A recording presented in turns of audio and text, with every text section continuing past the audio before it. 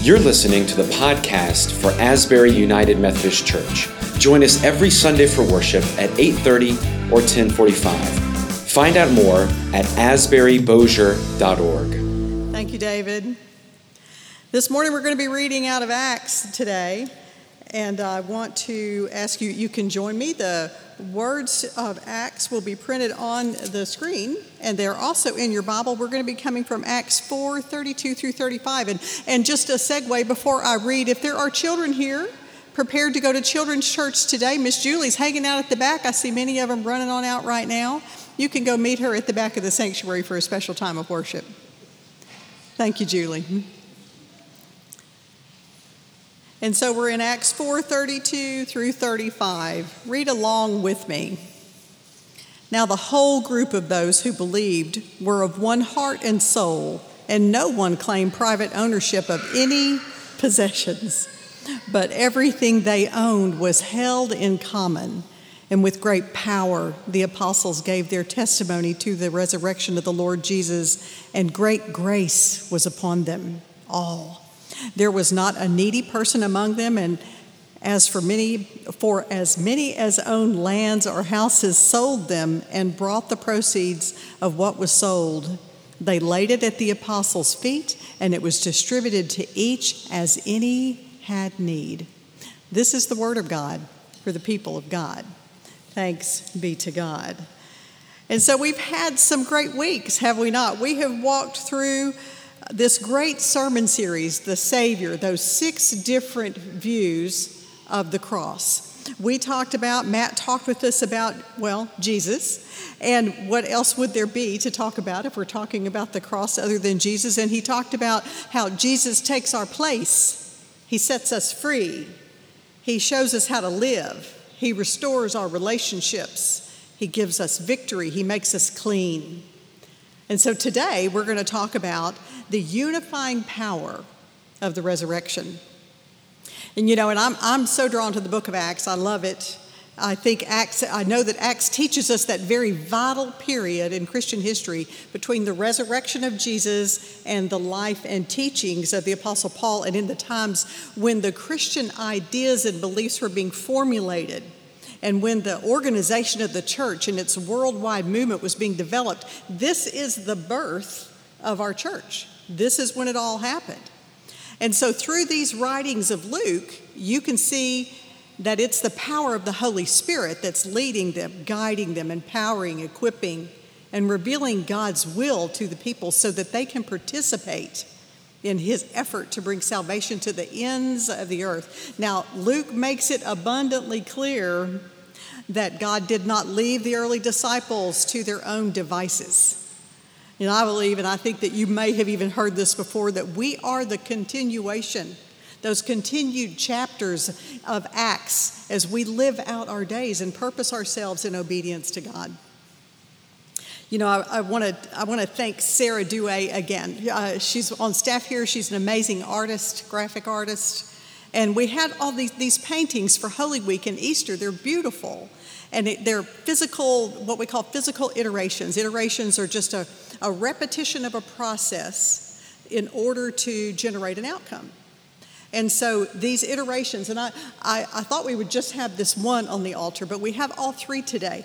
There's a pamphlet outside that if you, for any reason, had trouble just kind of discerning these paintings, then take the pamphlet. It's wonderful, and it gives kind of her artistic explanation of these works. But the painting on the far left over there was one that she developed and created for Maundy Thursday, that Holy Thursday.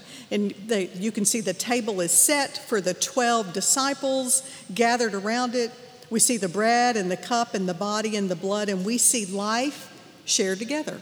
That's what Holy Thursday was. We had Good Friday, and talking about the death, and that's the one over here.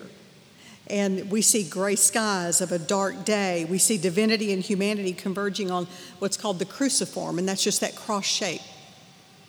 And we see blood spilled and the death and the stone rolling in front of the tomb. And then today, on this one, Easter Sunday, last Sunday, we see the blue skies of a brighter day, right? divinity and humanity rising in the resurrected body, having overcome death, and the stone and the blood are now behind it, the three persons of the Holy Trinity, you can see them there. Vibrant resurrection of all that had come before, now alive again in what she says is a new form. Well, last Sunday, I don't know about you, I felt an incredible energy in this place, the body of Christ alive in a new form, if you will. We've been kind of in a new form, haven't we, for a while? We still have to be careful, considerate of each other. We're still in pandemic mode, protecting each other, but yet we were able to come together and we were able to worship in a new form and worship the living Christ. We did. The word unity just rang in my head as my thoughts of this last year just kind of rolled through. My memories of everything that we've come through as this church, my life personally, so many of us just walking through days that even just beyond pandemic seemed extraordinary. And as my week began on Monday and my thoughts just continued, I really remained kind of standing in front, if you will, Sarah's painting. This painting, the one here on the table. I was kind of nudged to realize that I just wanted to talk more about it. And in staff meeting, I asked Sarah, I said, can we keep that painting, that one? Can we keep it on the table? I'd like to just talk about it just a little bit more. And then I found out that, well, it's ours, it's Asbury's now. And so we got to keep it. And then the bonus was, the blessing was, we actually still have all three. And I know that Sarah, as an artist, appreciates when we look at art, when you and I look at their art, and we feel how it is expressed to us individually, how that art speaks to us. And it is a beautiful iteration of Easter Sunday. There's no doubt about that. But for me, it's also a picture of the post-resurrection mission of the church. I see unity. I see a unity of grace. And the Trinity walking with us on those unknown paths and even seemingly separate paths to that beautiful pinnacle of unity that you can see on that painting. So much behind us, and yet we're so formed and informed by the truth of our days this year and the truth of the cross. The stone and the blood now behind us, and the blue skies are ahead, and that's the eternal optimist in me. There's always going to be a blue sky ahead. So much behind us, and we remember and we talk of those good old days, don't we? And we wish for them. And I realize that, and we can realize maybe today we can realize that this today is a good old day, right now, in a new form.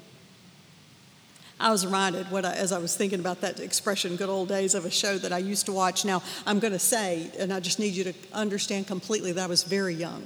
I'm just going to say that right up front, because there's going to be some of you that know what I'm talking about. There's this show, a clip of the show. It's just kind of as you come into this show, and there's a car driving slowly through a neighborhood. And you can see as the car's driving through, there's neat bungalow houses. And in the background, there's a man and a woman whose names would come to be known as Archie and Edith, were belting out a song. Now, they didn't sing it well, and so I'm going to give it a shot. But I don't think I'll do any worse maybe than they did. And if you know who I'm talking about, you know they don't sing well, but they sing with joy. And it said this. Let's see. Boy, the way Glenn Miller played songs that made the hit parade. Guys like us, we had it made. Those were the days. So some of us remember that, right? That theme song that set the stage for that comedy show called All in the Family, and where Archie Bunker struggled with the challenges of the 1960s and 70s, and all the while longing for a world in which things were clearer, simpler, easier to understand. So, playing the nostalgia game, longing for the good old days, it's just often a part of church life, especially in mainline congregations. You hear the stories of how things were kind of back in the day. And, just generally speaking, we hear, the churches were full. Sunday school programs were packed with adults as well as kids. There were 4 choirs for the children and the youth, and everyone happily contributed to the unified mission. Nostalgia is not such a bad thing. I have nostalgic moments all the time, certainly in this place, and certainly last Sunday when the day began and we gathered in that prayer garden outside and in that prayer chapel. You know, the fact that many of you may not know is that prayer chapel out there in that beautiful prayer garden, many of the nails that hammered that thing together were hammered in by my late husband, Tom. And my son was also part of it. That was back when, now I won't say a long time ago, Angela, but it was back when Angela was the youth director.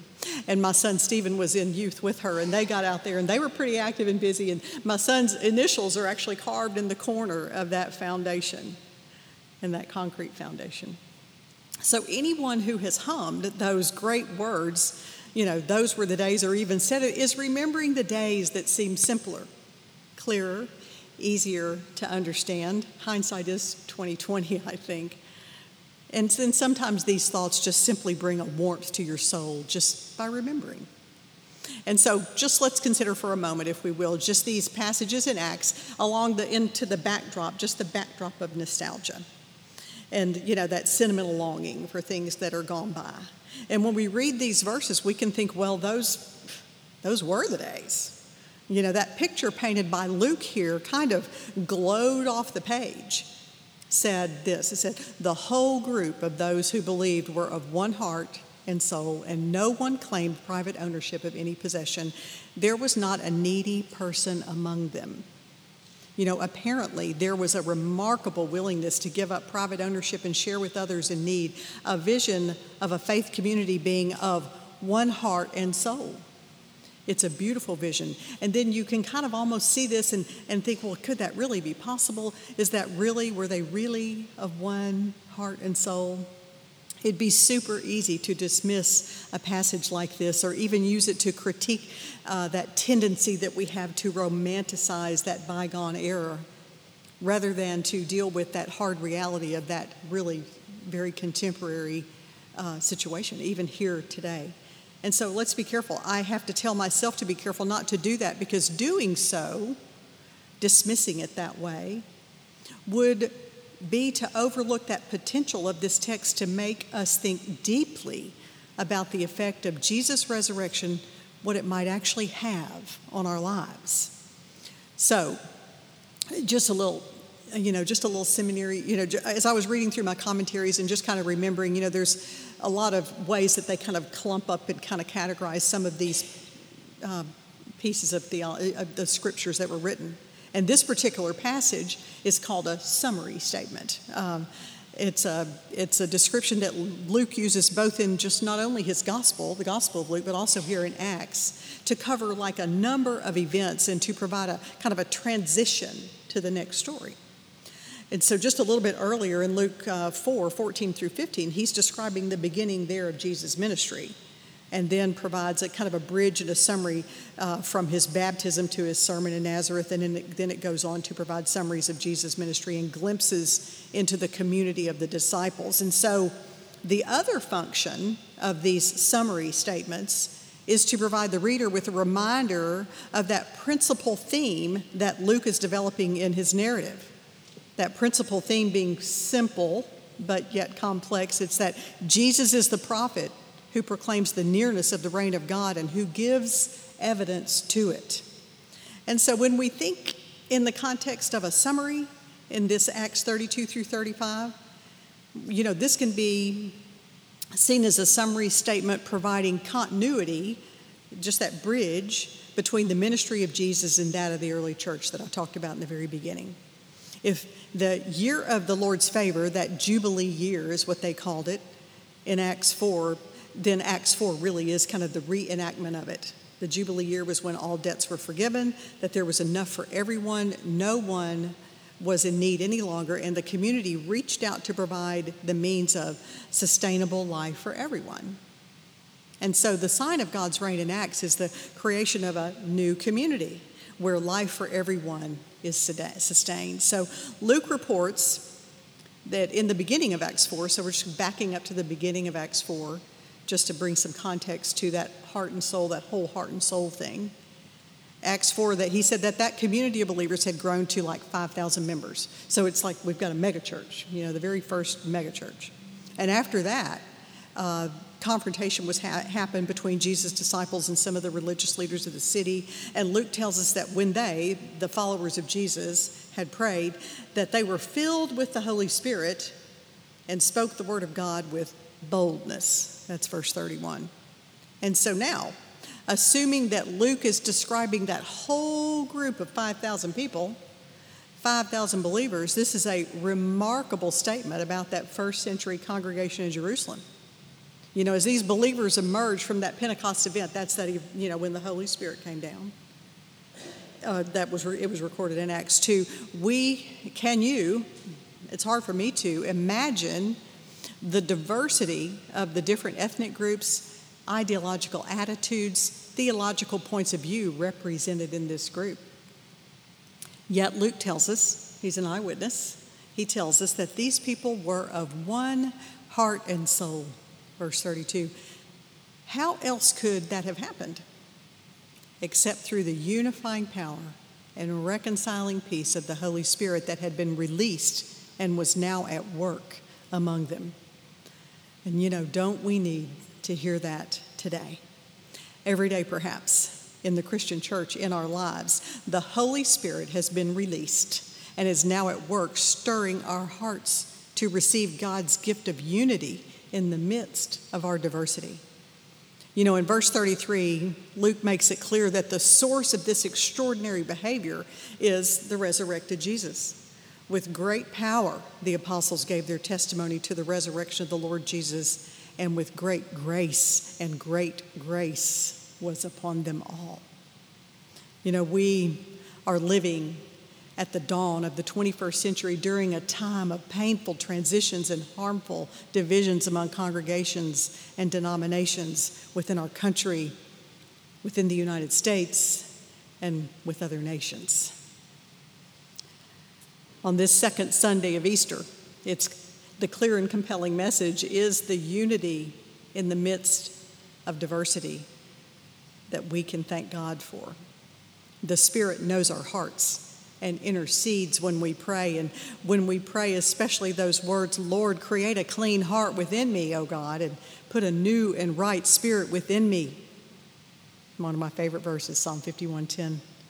You know, the Lord calls us in humility to confess our sins and to identify and reconcile ourselves not only with other Christians, but also with all of God's human family on earth. United we stand, it says. You know, verse 32 and 34 and 35, they're kind of the bookends. They're the literary frame for what we're reading today. Verse 33 stands at the center, and of course it provides the gospel. It says, the resurrection of the Lord Jesus is the great power behind the signs and wonders that the community had witnessed. It is the source of the authority bestowed on the preaching of the apostles. It is the power that bursts the church and defines its mission. You know, the imperative of this mission, however, is not only to proclaim the resurrection gospel, but also to embody that redemptive truth by caring for one another in ways that secure the fullness of life that God intended. Toward that end, verse 33 does more than declare that great power of the resurrection. It celebrates that great grace that sustains us and sustains its principal vision. You know, the resurrection is the demonstration of the power of God over all the powers of sin, death, and destruction in the world. It's also the power to transform the lives of those who believe. The unity of grace, the unity through grace, present then, present now. In this contemporary post-Easter, post-resurrection, they call it season, call it common times on our calendar, on the Methodist calendar, on the, the efforts of the church. Well, that's you and me, the church, need to be directed to helping people see concrete glimpses into the power of God's transforming presence in this.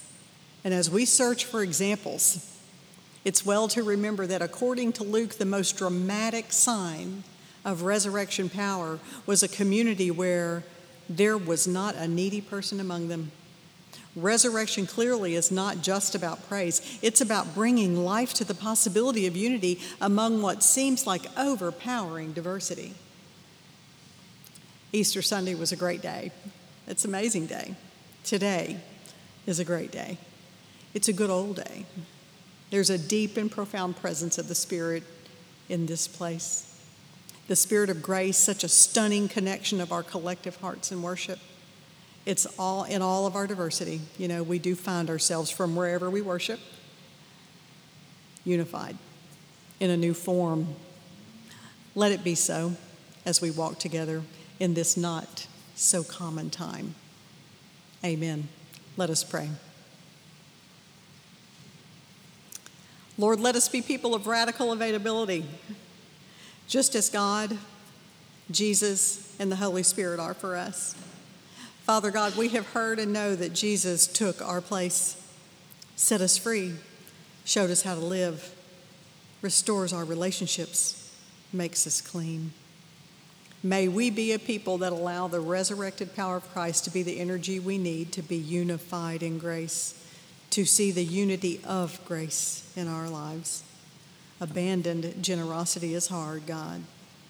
It calls for ongoing responsiveness, mutual involvement in the lives of the community members, and continual willingness to hold possessions loosely, valuing the relationships with the community more than the security of possessions. Empower us, O God. Speak to our individual hearts as we live into your call upon our lives. It is in Jesus' name that we pray. Amen.